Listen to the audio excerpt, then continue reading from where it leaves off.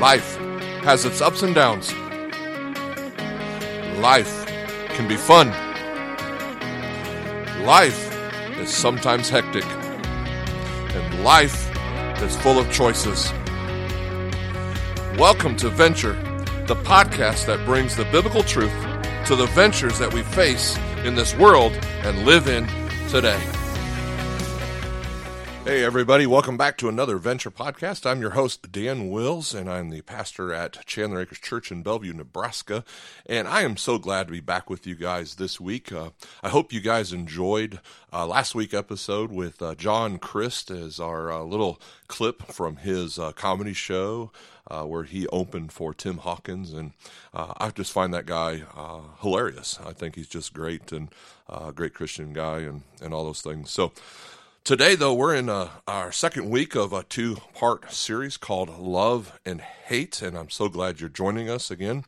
And there are some things that God loves that we talked about 2 weeks ago, about those things that God loves, right? And one of those things that we talked about is the fact that He loves to take broken, hurting people and make beautiful things. And so today we're going to talk about what God hates. So if you are listening today, I believe there is a reason and a purpose of why God has placed you where you're at to be able to listen to this podcast today. Before we dive in, I kind of want to ask you this question, for something for you to ponder and maybe relate to. How many of you guys listening would say you maybe hate reality TV? You know, you're one of those persons that says, hey, give me a drama, give me a comedy, give me something, but don't put reality TV in front of me, you know. Or maybe you're the person that says, no, love the reality, you know, and the granddaddy of them all is maybe a Survivor, or for you it's Bachelor or Bachelorette, or maybe even throw a little Honey Boo Boo in the mix. I'm not even sure if that one still exists or not, but I remember that being on the reality TV. How many of you say, you know what, I hate Apple products? You know, it's just like, what is the hype all about? You know, you're the one that says, no, give me an Android phone any day. You know, I don't need the Apple products. Or maybe you're the person that says, no, Apple is awesome. You know, my iPad, my iPhone, my iLife, you know, maybe you're that person. Or how many of you would say, I hate skinny jeans? You know, it's like, why did they ever come back with skinny jeans? You know, what's going on? Why are people wearing skinny jeans? Okay. Or maybe there's some of you guys that, hey man, it's great. Skinny jeans are awesome. You know, hey, you're telling people, hey, get with the fad and get some skinny jeans on. I don't know. You know, I personally don't wear skinny jeans because, well, personally, I'm a man, so I just don't do that, you know. But you know what? There's actually some of you that can pull them off, and that's great. So proud of you for being able to do that. Love and hate. What are some of the things that God loves, and what are the things that God hates? Because it's pretty important for us in the relationships with people we love to do that which they love and not to do what they hate. And sometimes it's a little confusing because we're like, does God really hate stuff? Because don't we teach our kids stuff like that, right? Like if your kid comes in and he's like, I hate Johnny. He broke my crayons. I hate him, you know, and you're like, wait a minute, Johnny. Hey, we don't hate Johnny, right? No, we don't hate people, you know, whether he's bad or whatever, but we don't hate, right? So does God really hate something? Well, the answer is yes. It's actually found in the book of Proverbs, and we're going to list them off here today. And here's where it comes from. Proverbs 6, verses 16 through 19. Here's what it says. There are 6 things the Lord hates, 7 that are detestable to him. There's haughty eyes, a lying tongue, hands that shed innocent blood, a heart that devises wicked schemes, feet that are quick to rush into evil, a false witness who pours out lies, and a person who stirs up conflict in the community. Now, I would bet that those that are listening right now, when I said that there are things that God hates, and I'm going to kind of list them off, I wonder how many of you kind of sat up maybe a little straighter and said, okay, I'm going to get my phone out or whatever you use to kind of take notes with, you know, I'm going to be ready to know what is going on. What's God's hate list, right? Because if there's a sin, a naughty list or something, I don't want to be on it. And I sure enough don't want to be on God's hate list, right? And so why do we do that? Why do we kind of just perk up when that comes on? Well, the reason is we do this is because in relationships, we don't want to do something that the person that we love hates. Why? When we do, it creates a distance from that individual, and that distance breeds loneliness. And that is really at the center of what we're talking about today. Have you ever felt that distance, felt distant from God? There's a lot of things that can make us feel distant from God. Sometimes it's that untimely death of a loved one, or it could be that you just feel like, I don't have any close relationships, no close friends, and I've been trying to connect with people. Or it could be that you feel stuck in this dead-end job, and you're saying, I keep surviving or serving God, and I keep doing this, and I keep doing all these things for God, and I'm just stuck in this situation, and nothing ever goes my way, and I take one step forward, and I get two steps back, and it just feels like I don't know where God is in this. I thought I was doing something. Or it could be that, you walk into your local church and you're looking around and people are singing and you're like, man, all these people are connecting with God and I just don't feel it. And it distances you, right? It creates that feeling of distance, and that distance, it breeds that loneliness that we're talking about. And that loneliness is at the center of what we're going to be talking about today. What is it that God hates? So if you like to take notes or just kind of mentally take notes, I want you to kind of jot this down or put this in your brain, because this is a really pivotal thought for our study today and what it is that God hates. So here's what it is. God hates the loneliness we feel from the distance we create. God hates that loneliness, that void, that thing inside of us that just feels like there's just something missing, that loneliness that we feel from the distance we create. Now you say, how do we create a distance from God? Well, there's several different ways that we do that, and two that we are going to look at today. In fact, if you're kind of taking notes again, the first thing that distances us from God is this. Our sin distances us from God. Romans 3:23 says, for all have sinned and fallen short of the glory of God. What does that mean? That means that every single one of us, me, the people around you, maybe the people that you're driving with right now or in your room that you're listening to this podcast with, the people that just are within your family, community, wherever, we all have sinned and fallen short of the glory of God. But here's the deal. God hated that loneliness that we feel because that sin distances us and it creates that loneliness. God hated that so much that he actually sent his only son, Jesus, into the world so that we could be saved. And in fact, John 3:17 says, for God sent his son into the world, not to condemn the world, but to save it through him. You see, God hates that loneliness that we feel from the distance, that we create, and that our sin distances us from God. It's a little bit like this. I'm hoping some of you have maybe heard of an acorn before. They come from oak trees, and we have them all around different parts of the country and thing, but not everywhere, but maybe some of you have them around you. And I wondered if any of you have tried opening an acorn before, because I'm sure you've maybe found an acorn that looks good and healthy, but then when you really opened it, you found it to be rotten and maybe have an acorn weevil in it, Well, I've done that and I found that. And so when I did that, I do what I do. I Googled it and I found out something really cool about the acorn weevil, okay? Here's what I found out. The female acorn weevil actually lays eggs on the acorn when it's just barely a little bud on the tree, okay? And the acorn grows around the egg. And the egg hatches and it eats the acorn from the inside out, causing it to rot and to decay. But on the outside, it looks just fine. But on the inside, it's rotten and decaying. And this reminds me of something we see in Scripture where Jesus looks at the Pharisees and he tells them, hey, you guys are like whitewashed tombs. You look good on the outside, you're all cleaned up and pretty, but on the inside, you're full of death and decay. And that's exactly what sin does to us on the inside. In fact, there's a great illustration of this fact in James 1:15. Here's what it says. Then after desire has conceived, it gives birth to sin, and sin, when it is full grown, gives birth to death. Now, here's the thing. I want you to follow me on this because remember, Proverbs 6, we talked about the things that God hates. Our desires are actually consistent with the things that God hates.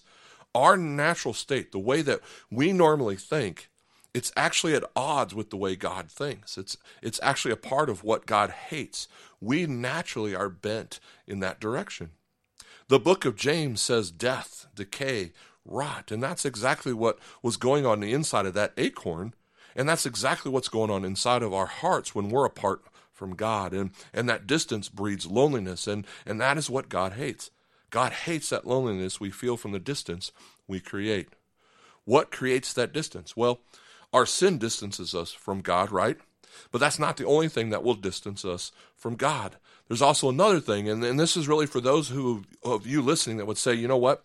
I believe in God and I follow Jesus. So if you're in that camp, okay, then I want to tell you there's this other thing that will distance you from God. Point number 2 is our complacency distances us from God. Okay? Our complacency distances us from God. There's a book called The Christian Atheist, and in that book, the author shares the idea that a Christian atheist is a person who believes in God, but then lives their life as if he doesn't exist. Okay?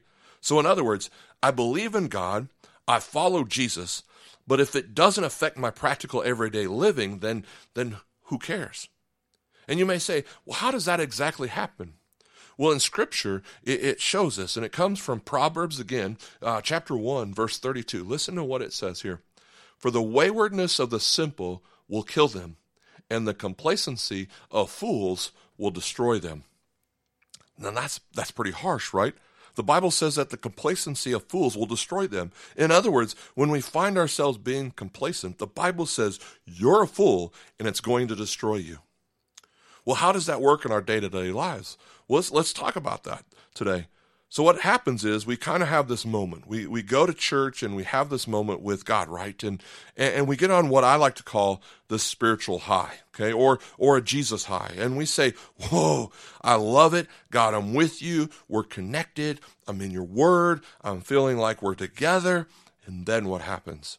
Well, here's what happens. Something distracts us and we're like, God, I love you, but wow, did you just see that play? That was amazing. Hold on just a second, God. I need somebody to DVR this. Roll that back. Was his foot in balance or not? No, surely not. I mean, you're kidding, right? Well, hold on, God. I'm busy right now. I'll tell you what, God. I'll get back to you right after the sports season is over, okay? We'll get back together then.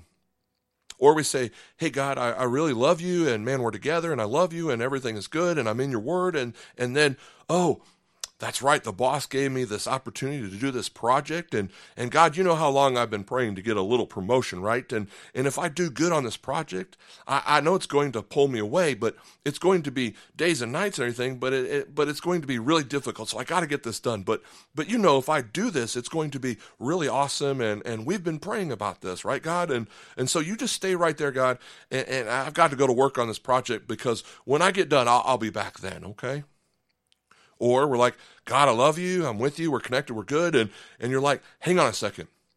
Johnny has to get to soccer practice and Sarah has to get to ballet and to gymnastics because, man, she's going to be going to the Olympics one day. And listen, God, I'll be back as soon as school's over, back sometime in May or June or whenever that is. And you don't go anywhere though, right? Okay. You pretty much stay there and I'm going to go over here and I'll get back to you. I promise. So what's the problem? It seems like it might be obvious to all of us, right? But we do it all the time. And here's the problem in plain, simple English, okay? Let me just kind of spell this out. That this is what happens. And I know this because I've done this in my own life, okay? I've gotten distracted, and here's what happens. We're close to God, something distracts us, and we run over, to another spot. And what did we just do? We created this distance between us, this distance that breeds a loneliness inside of us. And for those of you who follow Christ, it breeds complacency. Well, what's the problem with that? Well, let me tell you what the problem with that is, okay? Complacency, there's a problem with that because when we get distant from God, all of a sudden those things that used to be vile and sick to us really aren't that bad anymore. We begin to see sin in a little different way. It's kind of like I look at it this way. It's kind of like when we went to our first date at the movie theater with a girlfriend or something, and we kind of sneak our arm up like we're going to pretend like we're just stretching a little bit, and then we kind of wrap our arm around the girl's shoulders, and we kind of just sit it there, and it's like, okay, she didn't mind that, so we can kind of keep it there. That's how we kind of start with sin, And we're like, that's not so bad. And so then the next thing you know, we really kind of befriended a little bit more. And so we put another arm around it. And now we're hugging, and we're really friends. And then all of a sudden we're like hooking our leg around this sin. And because we're so attached to it, and we just are in love with it. And we just begin to hold on to it. But before, it used to make us vile and sick. And we're like, no, I don't want nothing to do with that. And then what we do is we love it so much that we give it these little names, these sugar-coated names to make it sound appealing, okay? Especially in Christian circles. We will say stuff like this. We'll say, well, I really messed up last night. Well, actually, let's call it what it is. Really what you did is you sat at your computer and you looked at porn for 3 hours. That's what you did. Or we say, well, I'm just struggling with some anxiety right now. No, actually, you don't trust God to provide for you. Or we say something like, I'm just having trouble getting to God's word. And man, I can't believe how many times I've heard that, though I'm just having trouble getting to God's word right now. And I've said that before, I had to say this to myself. No, actually, what the problem is, Dan, you've got something more important in your life than God right now. We need to call it what it is, and that's what it is. Or we say, oh, you know what? It's just a little flirting, right? It's just a little flirting at work. It's completely innocent. There's no way anything's going to happen. Really? The truth is you want her more than your wife and you're spending way too much time with her. That's the truth. Or we say, well, it's my only vice and it's actually kind of socially acceptable. It's really kind of okay. No, the truth is you're looking for peace at the bottom of an ice cream container more than you are looking for the Prince of Peace himself. Our sin, when we hear it as it is, we say, that's gross, that's garbage. But remember, that distance creates complacency, right? And we begin to think of those things that used to just be like, oh, I would never do that. And now all of a sudden we find ourselves right in the middle of it. How did we get there? Well, we got distracted, we got distant, we got complacent. And now we're over in this place where we're lonely, and God hates the loneliness we feel from the distance that we create. We have to see our sin for what it really is, because when you hear it like that, you think to yourself, just like I do, that's garbage, that's trash, right? And that's exactly what Paul talks about in Philippians 3:8. Listen to what he says. What is more, I consider everything a loss because of that surpassing worth of knowing Christ Jesus, my Lord, for whose sake I have lost all things, and I consider them garbage. We have to come to a place where we realize that stuff is just garbage, and it creates the distance which breeds loneliness. God hates that loneliness. Have you ever felt distant from God? The answer to that is yes. Every single one of us has felt distant from God. Myself, you, the people next to you right now, everybody.